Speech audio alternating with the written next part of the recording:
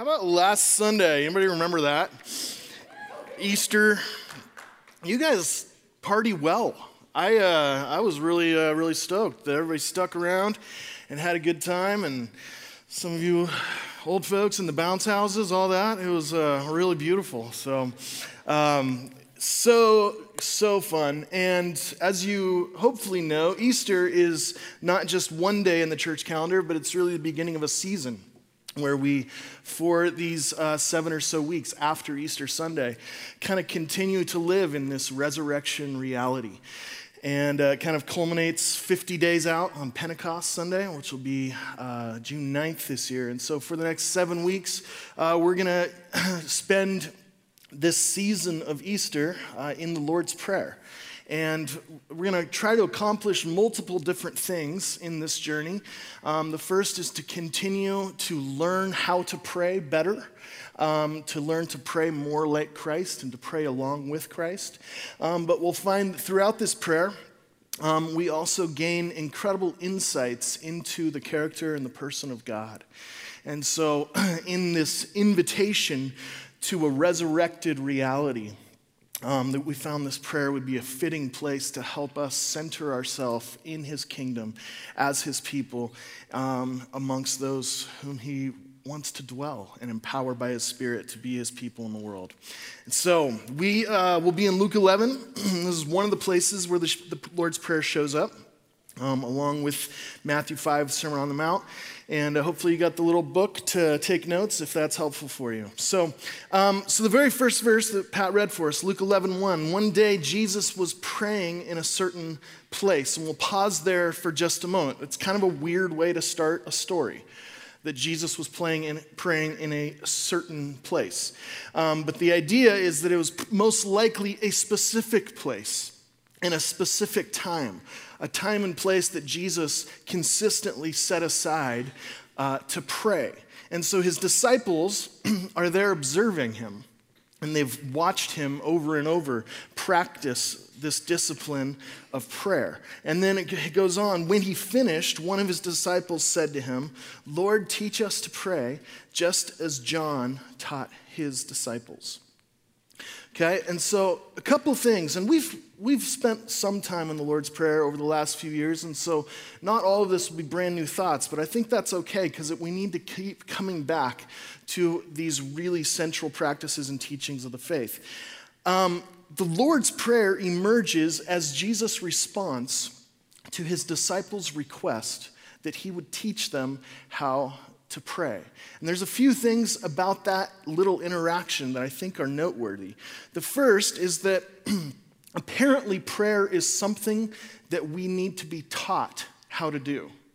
It's not just something we automatically know how to do, but it's something that needs to be learned. Okay?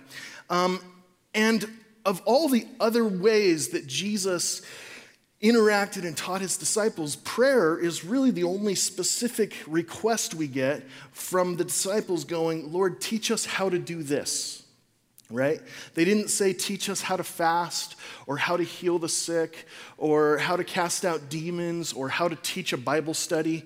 They looked at Jesus' life and they understood that the power for his ministry and his supernatural presence was somehow connected to this life of prayer, this life of communion with the Father. So they don't ask him to teach other stuff. They said, "Lord, teach us how to pray." Okay?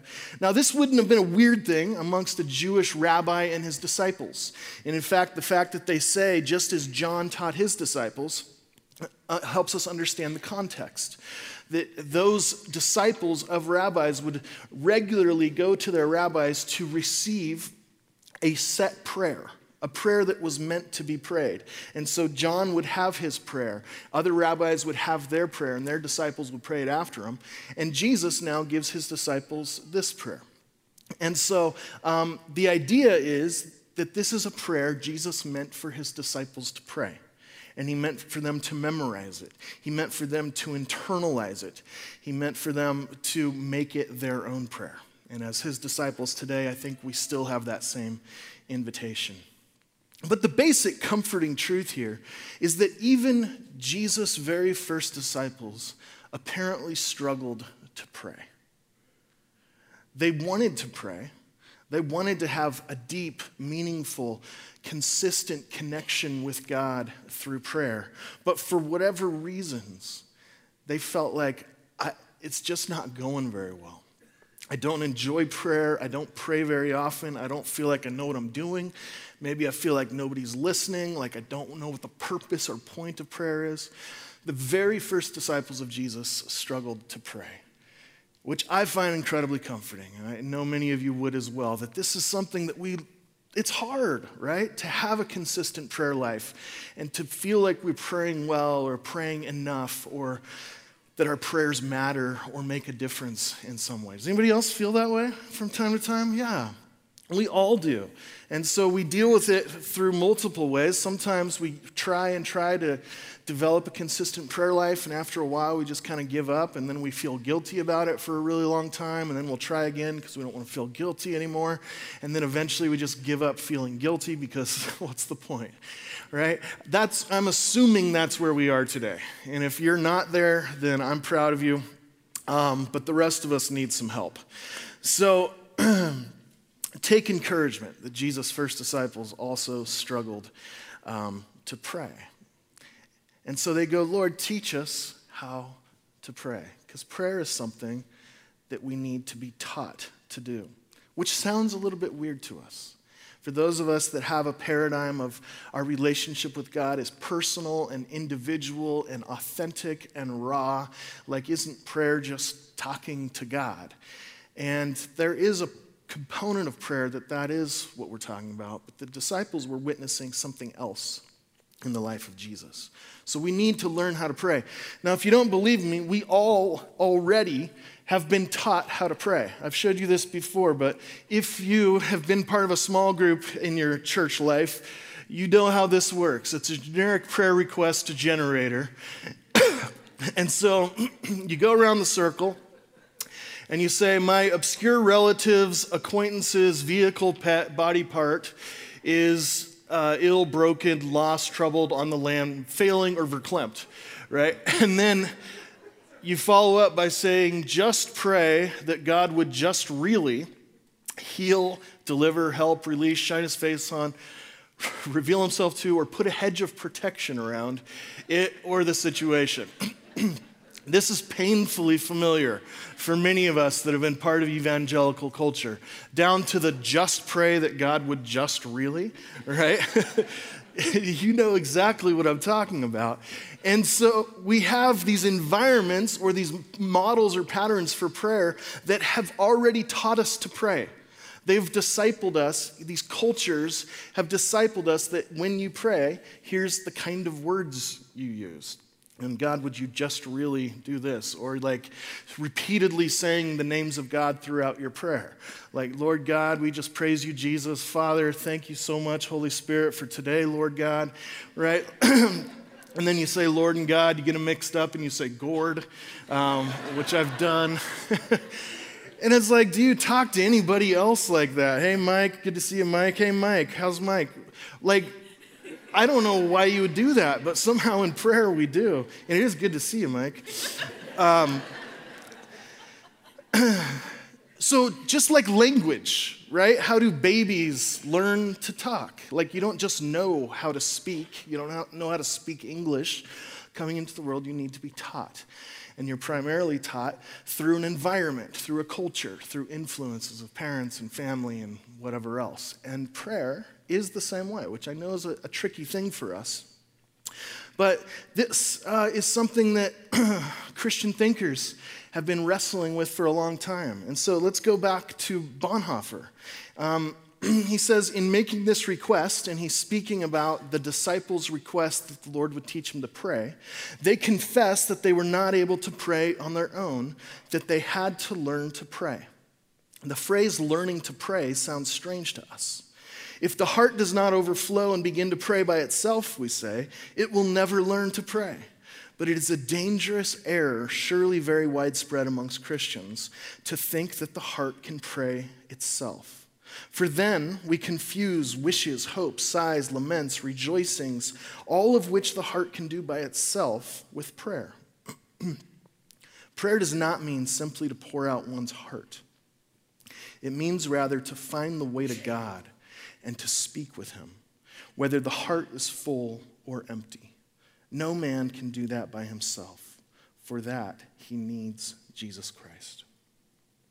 So, in some ways, we would not be surprised that in 2019, we have an aversion to this idea that I need to be taught how to pray, that I need to learn how to pray, because we like to think just it's pouring out your heart, it's just being honest, it's just talking to God. But Bonhoeffer is saying even in the 30s, in Germany, for crying out loud, people are also going, it just seems too stiff and formal. Right? So I get that, and I've wrestled with that. But what I want to propose is that a big part of our understanding of prayer, at least in the evangelical tradition that so many of us come from, is really a lot different than the way Jesus and his first disciples understood and practiced prayer. For Jesus and his first disciples, there were a set of prayers that they had given themselves to. And they're called the Psalms. And all throughout the history of God's people, this book of Psalms, this entire book of the Bible, has been the prayer book for God's people. And so Jesus and his disciples were regularly praying the Psalms together. And for us, it's a little bit strange, the idea of praying pre-packaged prayers. Prayers that we don't write ourselves or compose ourselves or just speak ourselves. It has the tendency to feel really ritualistic or inauthentic or something like that. So the question is, what is the purpose of prayer? And there's not just one answer. There are many answers. But we know that the primary purpose of prayer isn't to get God to do what we want him to do. And the primary purpose of prayer isn't simply authentic self-expression. But I think when we understand Jesus as teacher or rabbi and ourselves as disciples, we get a picture that the purpose of prayer is spiritual formation. That prayer is a practice in which we participate with the Holy Spirit in being conformed to the image of Jesus. That we learn to live like Jesus and to relate to the Father like Jesus and to walk as Jesus walked by praying as Jesus prayed.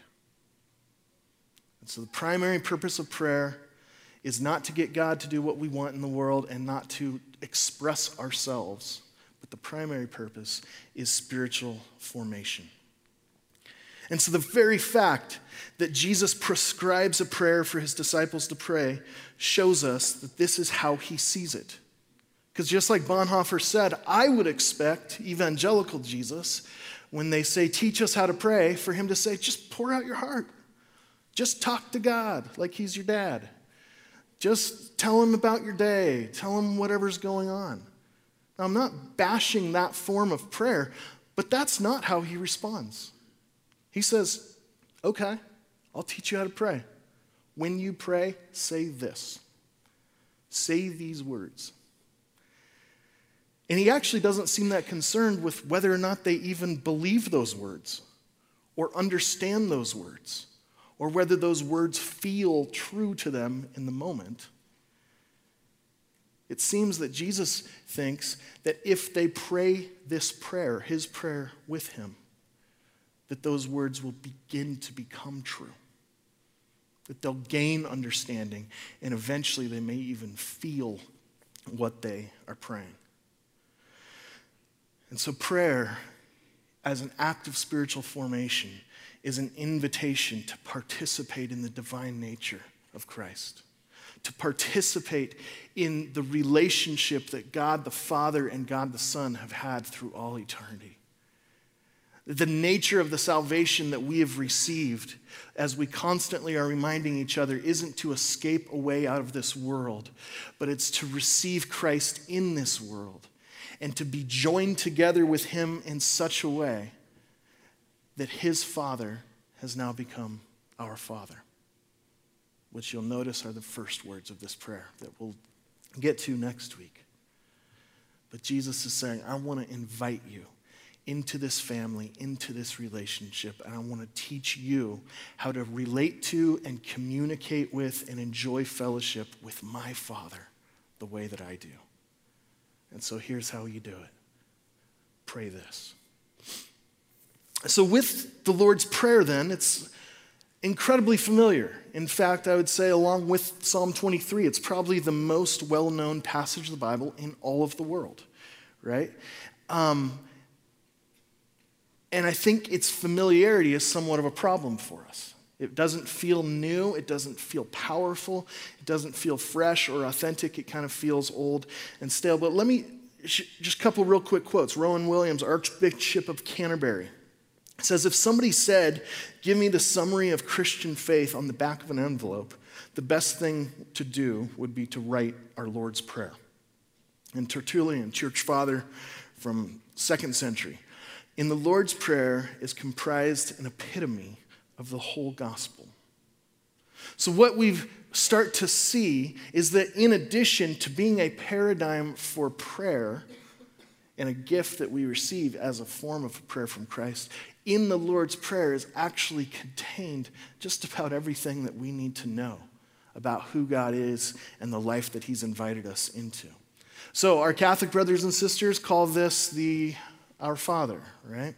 Our Anabaptist, I guess would be the broadest term, Quaker specifically. Aren't you a Quaker, Jarrell? Or Mennonite? That's the same thing, right? They call it the Disciples' Prayer, which I actually really like in the sense that it is the disciples who are invited to pray this prayer, but it's also the idea that this is a prayer of discipleship. It's a prayer that disciples us. It's a prayer that forms our hearts and shapes our thoughts and changes our affections.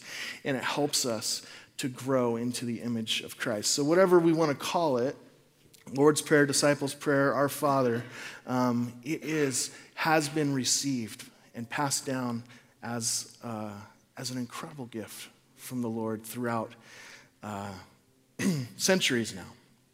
So back to this idea that we need to learn how to pray, that praying prepackaged prayers for many of us feels dry or inauthentic or ritualistic or something like that. I want to again make the point that this is how Jesus prayed. And all throughout the gospel accounts, we get glimpses into Christ's prayer. And there are what you would call spontaneous or improvisational prayers, but they're totally buttressed and informed by the prayers of the Psalms. All the way through, Jesus is constantly praying the Psalms. And so the Psalms is the one book of the Bible that's not meant to be read. It's meant to be prayed. And it's hard to describe the difference, but you know it when you're doing it. For Jesus, praying the Psalms was central to his constant communication with the Father. He continually is praying the Psalms. And even in the most painful, tragic, desperate moment of his life, as he's nailed upon the cross, as we looked at on Good Friday, you would think in those moments would come the most raw, original, improved prayers. But out of Jesus' mouth comes the Psalms. My God, why have you forsaken me? What that shows you is how deeply his spirituality was shaped by these ancient prayers. That when you cut him open, he bleeds the Psalms.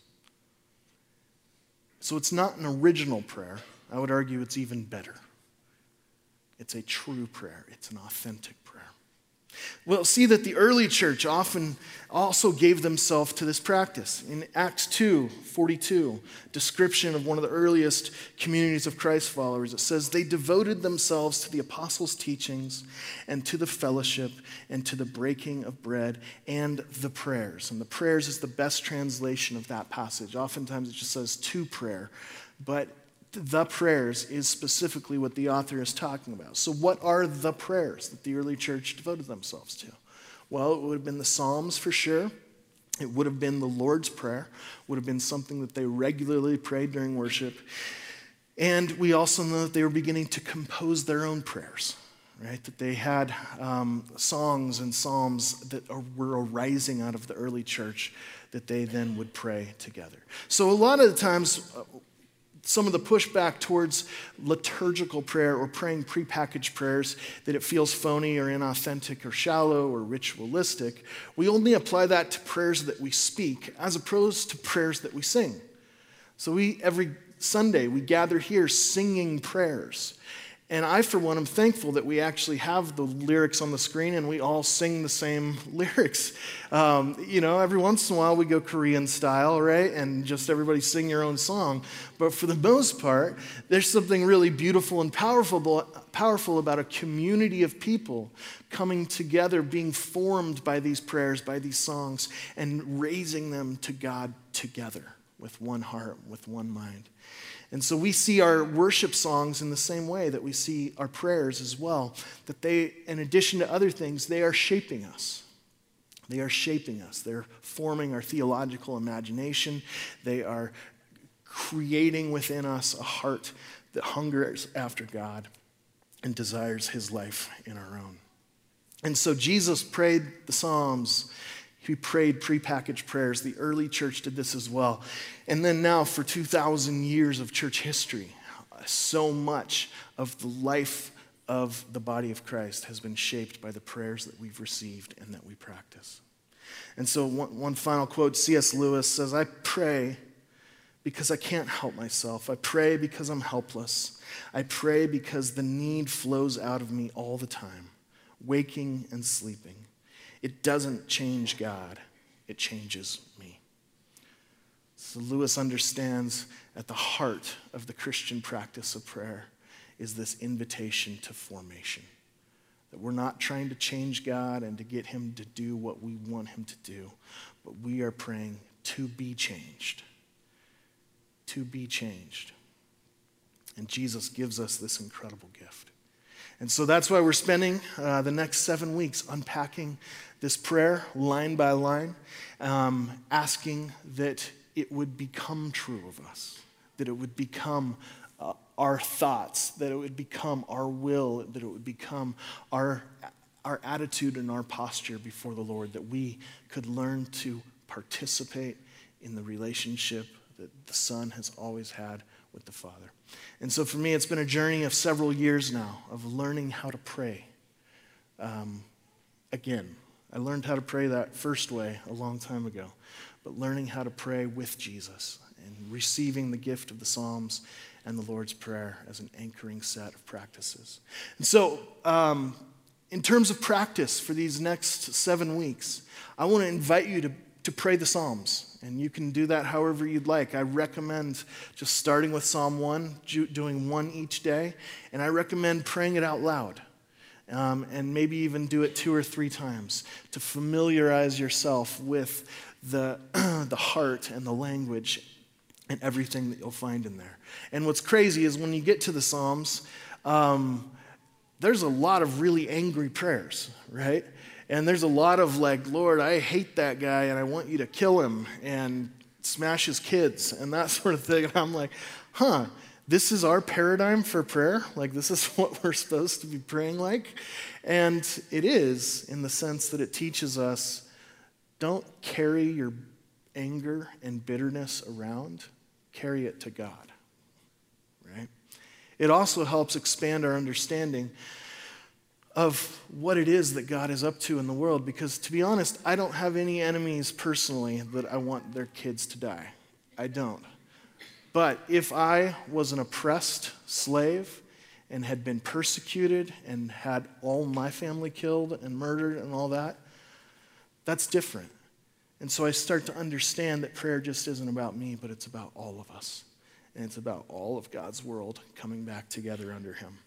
So I encourage you, practice praying the Psalms. Pray the Lord's Prayer every day.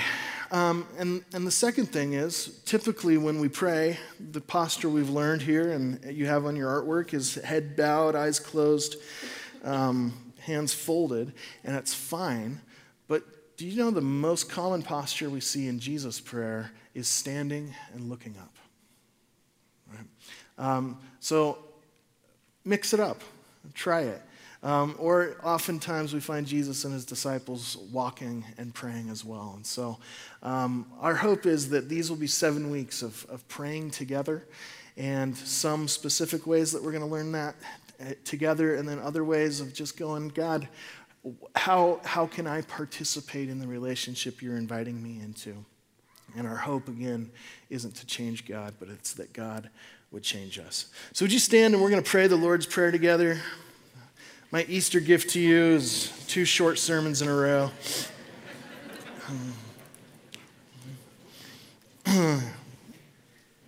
And let's not just read it, but let's pray it. Our Father, who art in heaven, hallowed be thy name. Thy kingdom come, thy will be done, on earth as it is in heaven. Give us this day our daily bread. Forgive us our trespasses, as we forgive those who trespass against us. And lead us not into temptation, but deliver us from evil. For thine is the kingdom and the power and the glory forever. Amen.